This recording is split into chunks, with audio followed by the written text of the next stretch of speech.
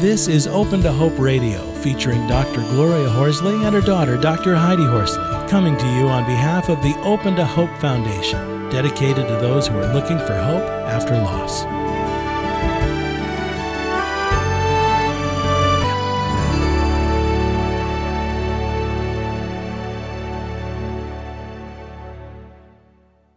Welcome to the Open to Hope Show in partnership with the Compassionate Friends.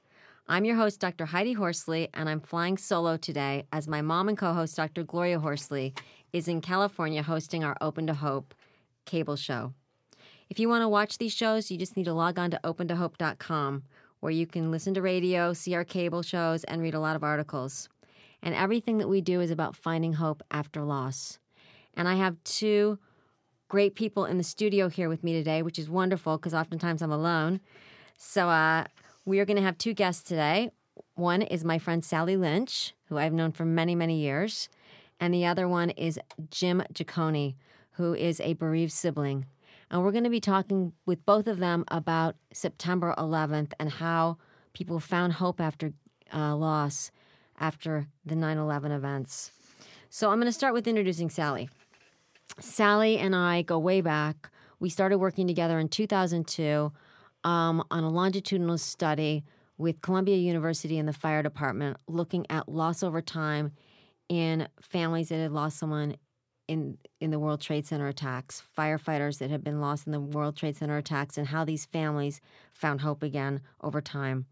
And Sallie is the development consultant for Tuesday's Children, an organization formed in response to September 11, 2001. Tuesday's Children is a recovery and response organization supporting families and communities impacted by terrorism and traumatic loss. And they are located at 10 Rockefeller Center, and I went down there a few weeks ago and saw their organization, and they just offer like a huge amount of services to people that have had loss, and they're an incredible organization. So I'm really excited to have her here with me today. And we are also going to talk with Jim Giaccone. Jim, did I say that right? It's close enough. Okay, there you go. Jim is a bereaved sibling, so that's near and dear to my heart. We've both lost brothers. His brother Joseph was killed on September 11th in the World Trade Center. And Jim is a volunteer mentor for Tuesday's Children and a volunteer tour guide at the 9/11 Tribute Center in downtown Manhattan. And he was nice enough to give my parents a tour on Joseph's birthday, April 26th. Correct. And I love what he's doing. He is doing so much, to keep Joseph's memory alive and also to build awareness for the world about what happened on that horrific day when people were murdered at the World Trade Center. So we're going to talk with both of them. So welcome to the show, Sallie and Joseph. Thanks, Heidi. I just called you Joseph. Okay, he must be here. Sallie and Jim. I'm going to try not to do that. Sometimes I do that, actually. It's a frequent occurrence. Yeah, that's how much these siblings, these brothers, live in our hearts, right? I mean, they even though they're not with us, they are so with us every day, and they're our guiding lights, and they're so with us in spirit and memory. So I think I'm going to start out with Sallie. Sallie, can you tell me a little bit about what you're doing and about Tuesday's Children? Sure. So as you mentioned, Tuesday's Children was founded after September 11th, initially to support all the families that experienced a direct loss. There were 3,051 children who lost a parent on that day, and the organization really set out to kind of be there for those kids, to, let them have the childhood that they otherwise would have had if their parent had survived. Okay, so Sallie, can you say that number again? How many kids lost a parent? 3,051. That's amazing. Yeah. Wow. There were nearly 3,000 people killed in the attacks, and, I guess the average size of families in America, there were more kids who lost a parent than the number of people who died. And, there were even over 100 babies born after September 11th who had a parent who died. Yeah. Wow. That's incredible. Yeah. And then in later years, we expanded to start working with 9/11 responders who, answered in the rescue and recovery efforts, not just uniformed workers, but everybody. There were an estimated 90,000 people who responded after September 11th. And there have been about 1,700 people who've died from 9/11 related illnesses from the exposure There have been about 600,000 people exposed at the World Trade Center site. Over 50 types of cancer have been linked to that debris that was down there. And the World Trade Center Health Program only has about 70,000 people registered out of those 600,000 people who've been exposed. So what I'm hearing is 15 years later, because we're coming up on the 15th anniversary, we're seeing ramifications. I mean, they've never stopped. I mean, there's ramifications that keep going on and on and on 15 years later. Absolutely. So, it was an unprecedented tragedy, September 11th, and the ripple effects have really, had long-term effects. And I think we want to continue to raise awareness for that because there's not necessarily funding to support programs for communities in the long term after an event like this. And, those ripple effects show that the responders still need help. There were also, over 2 million troops deployed in post 9/11 military operations. There have been, tens of thousands of casualties from that. I think it's something like between 7,000 and 8,000 in combat alone. So there are kids who lost a parent, from the military efforts afterwards. And those numbers, even exceed the numbers that were initially killed on September 11th. So Tuesday's Children has expanded its mission in recent years to try and be supportive of those communities as well. And we've also reached out to international communities from 9/11 family members coming to us saying that they wanted to meet others around the world who had lost someone in a terrorist incident.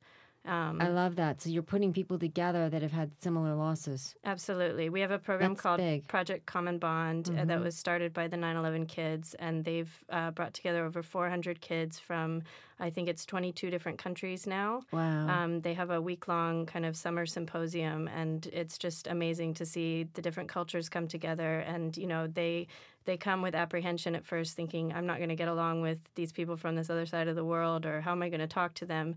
And within the first day, the bonds between them are just, palpable. Well, and one thing that I like that you're also doing is, you're still providing services to people that had a loss in the Trade Center 15 years ago, because you're seeing, I know you said earlier before the show that you're seeing that, the kids are now grown up, but they need things. They need, what you said, career advice. They need advice on applying to colleges. They need different things. Absolutely. The average age of those 3,051 kids on 9/11 was 8. So some of them are as young as 14, 15 years old, and the majority of them are in their early 20s. Many of them have actually joined Tuesday's Children's Junior Board and have taken on leadership roles in our organization, as have many other family members. And, Jim is an example of that. Some of our later programs really come from the hope and post-traumatic growth that family members got from our programs.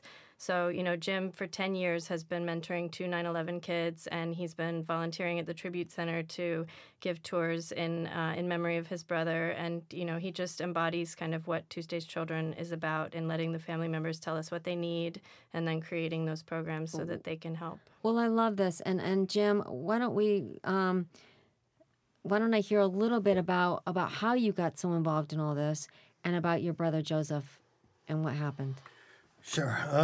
In November of 2001, I had read an article in the very early days of Tuesday's Children describing it. It was started by a gentleman that was in the neighboring town in Locust Valley to me, and I remember reaching out to him, and after a couple of phone calls, I did get in touch with him. But for whatever reasons, it was not to be. I had still young children. I had just started a second business. And life, it was just not meant to be at that point. But I always searched for something to honor my brother. And I don't have the monetary means to make what I would consider a significant difference. The most valuable thing I did have was my time.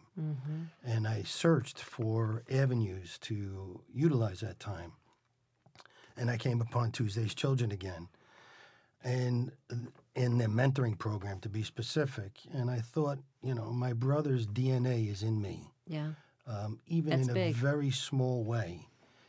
If the boys learn something from me, there is that small intrinsic value of my brother that's going to be transmitted to these boys. And it started out with first Nicholas, who was 8. On his birthday was our first meeting.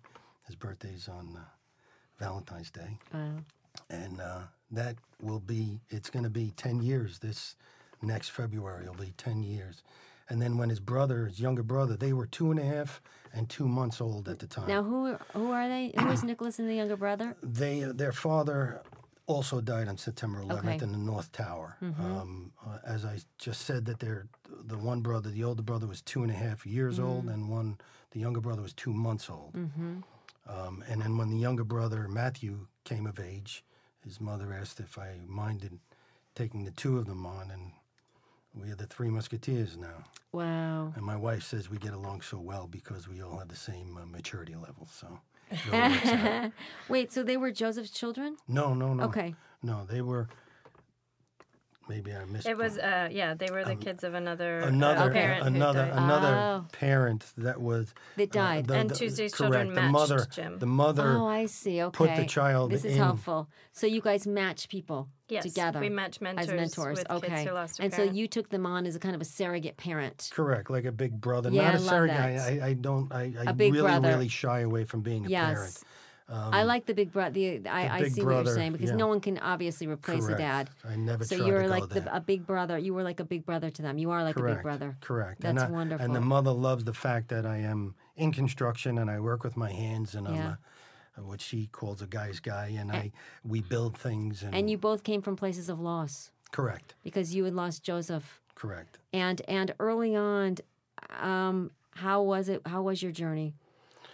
My personal journey? Yes. My personal journey, in the very beginning, I noticed that even when I would try to speak to even my closest friends, or even for different reasons, my wife, I would see how uncomfortable people would become around me. So I kind of shut it down. I kind of didn't talk about my brother just to save other people's feelings. And I just busied myself with whatever I could. My wife was a very big support. My family was a very big support. My parents were obviously suffering terribly, so I tried to be their support. Which is so common with siblings. I mean, I was the same way. My parents were so devastated. I mean, my brother didn't die in 9/11. He died in a car accident. But my parents were so devastated that I felt like I needed to be there for them and kind of hide my grief from them. Exactly. Because they were going through exactly. so much. I really tried to be their support system, especially my dad. My dad and I became very close, and he came to lean on me a lot for that. Right. And then I came upon Tuesday's Children, and Tuesday's Children, it gave me, I can honestly say without any reservation that when I leave the boys, after I spend a day with the boys, I have such a peaceful feeling in me. And I am in such a better place after I leave the boys that it's, if they get half of what I get out of it, it's a win-win.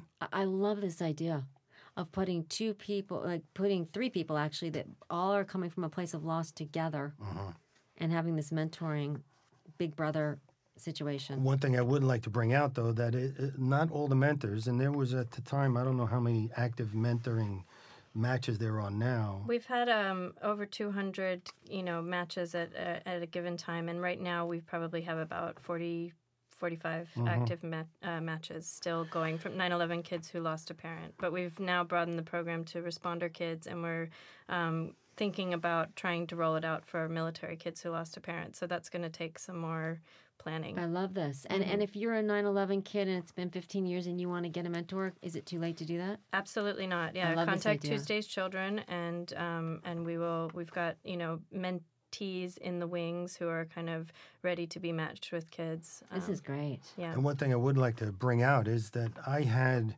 an emotional and a very immediate need to do this volunteering, but there is the hundreds that came out were just out of the goodness of their heart to become mentors to these kids that needed help. So I'd take my hat off to these other people that really came out of all different walks of life just to be there for the kids. Yeah, we've had a Absolutely. really wide variety of mentors over the years. Some of them are board members of ours, some, who came from Wall Street, and, some of the kids were looking more for career advice, and we've had some career mentor matches that way. We've also had, some of the kids who lost a parent who are now in their late 20s. For instance, the, chair of our junior board became a mentor to a 9/11 kid who was a baby when his father died. Wow. And, they're a very successful match, and they've been, great supports for each other. But we've had, responders, we've had other members of the community who've become mentors. So not necessarily people who've lost a loved one on September 11th. Okay, well, this is good to know, too. Yeah. So Jim, speaking about sibling loss, do you feel that your loss was as validated and acknowledged as other kinds of losses, being that it was your brother? I really don't know. I mean, I don't know how to judge it against somebody else's loss. That's one big thing that I take away from all of this, September 11th, that there was no correct way. There's no blueprint. There's no formula to anybody's grief, anybody's mourning or recovery, because mine took many, many, many, many years. And how many years would you say?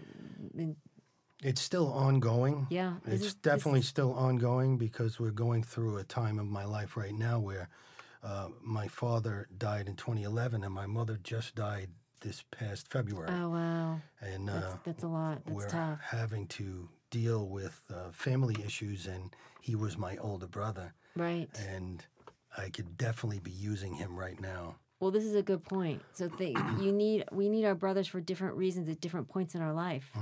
And losses that happen after our brothers die re-trigger the feelings that we had about them dying. I was up there eulogizing my mother, Yeah. thinking about my brother. Wow. Yeah, that makes sense. That absolutely makes sense. And what do you think? I mean, some siblings tell me, Heidi, I feel like parents get more focus. People want to know, how are your parents and how is your mother and how are they doing? And there's less focus on the death of a brother or sister. What are your thoughts about that? I never thought about it before, but it's almost 100% of the time when somebody comes up to me or would then ask me, instead of how am I doing, how's your sister-in-law doing, how's your mother doing, how's your father doing, how's my niece and nephew doing? Which is a whole nother layer, and that's exactly what I've heard. I really, but maybe I'm being accepting, but I kind of understood it, For me, being a sibling, he had his wife who woke up with him every morning. His shoes were in the corner every day. I mean, there was a lot more immediate reminders and she had 2 young children that she had to make sure got on with life. And so I could understand it in a way. What do you, losing somebody in September 11th and the terrorist attacks is a very different, unique kind of loss. What do you think was hardest about that, your brother dying in that way? Well, it was almost a double-edged sword, being murdered publicly like that. Right. And I like what you're saying, being murdered publicly, because when I first started working with Sallie, I would go out to the firefighter homes and work with the families, and I kept saying the word died. And a bunch of the widows confronted me and they said, Heidi, they were murdered. And it's almost like I couldn't say it because it was such a harsh word. And they were like, please, this is how they died. And this is impacting the way that we're grieving. Correct. Because we know that they were murdered. 100%. I completely agree. And when I give tours through the Tribute Center, I don't use the word murder for shock value. It's just a reality that I live with. Right. That he was murdered in front of my eyes, in front of the Earth's population watched that event occur again and again and again and again. And it was troubling, and it was a double-edged sword because the outpouring of support was amazing to my family and myself.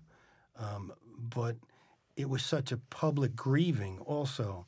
I remember the first anniversary, I felt like I was a goldfish in a goldfish bowl, and everybody was looking at me as I was coming down I just wanted to. And they were. And they were, is right. There was The world was looking at you guys. Absolutely. And then when I came home, I had been, for some reason or another, a camera locked on me, and they followed me all the way down the ramp. And when I came home, I had to hear about how people saw me grieving at a private. You would think about it as a private time, and it was not a private time. It couldn't be. No. Right, which has got to be very surreal. It is very surreal, and like I said, it was a double-edged sword. I appreciated all the outpouring of love and support around me, but there was a point where I found myself having to comfort people that came up to me that were searching for words or ways to comfort me, and I saw how uncomfortable they would become, and I would inevitably comfort them. Right. So we're gonna have to wrap up, unfortunately, because I love where this is going, and it's gone too fast. And I want both Sallie and Jim, to give us some parting words about how you feel that people heal after a traumatic loss, and how do they find hope? Absolutely. I think some of the names of the programs that we've created at Tuesday's Children, Project Common Bond, Helping Heals, they really came from what the family members were telling us about what they were finding helpful. So I think connecting with others that have experienced a loss is really powerful. And I think, doing other things that help and that give you that sense of peace that Jim was talking about can really be a healing mechanism. So I think, don't be afraid to reach out to others who can actually relate to your loss. I think that helps. I love that. And Sallie, how do we find Tuesday's Children? We're at www.tuesdayschildren.org, and you can just go to our website, and, there are many links to contact us, and somebody will get back to you immediately if you do. Please check this organization out, because they have got so many programs that it would take us 10 shows to cover them all. They're an incredible organization which is really helping the world heal. And Jim, what advice would you give to those bereaved siblings out there that don't know how they're going to survive? I would say that it took me a very long time. It's 15 years and I'm still recovering, but it really took me, I could pinpoint 5 years that there was a catalyst in the 5th year that really was my beginning to recover, because after it happened, I was powerless. And I found a mechanism to harness some power within me to take control of my grieving and to move forward. And it's helped me tremendously. I think that's really important advice. And I think it's important for everybody that's listening out there to realize Jim is saying 5 years. So, a lot of people are very new in their grief. And the first few years, you're newbies. You really are. So I want to thank you so much, Sallie and Jim, for all that you've done today and for building awareness for sibling loss, and that there is hope out there for people that have had a loss. And I want to thank you for listening to the Open to Hope show. And if you'd like to listen to more shows like this, go to opentohope.com, and you can listen to these shows, and you can watch our cable shows, and we're going to have Jim on very soon. And we've had Sallie on a show, which was fabulous. You can go on to Open to Hope and look at her show. And we dedicate all of our shows to helping people find hope after loss. That is our mission. And if you've lost hope today, please lean on mine, Sallie's, and Jim's, because there is hope out there. Thank you very much.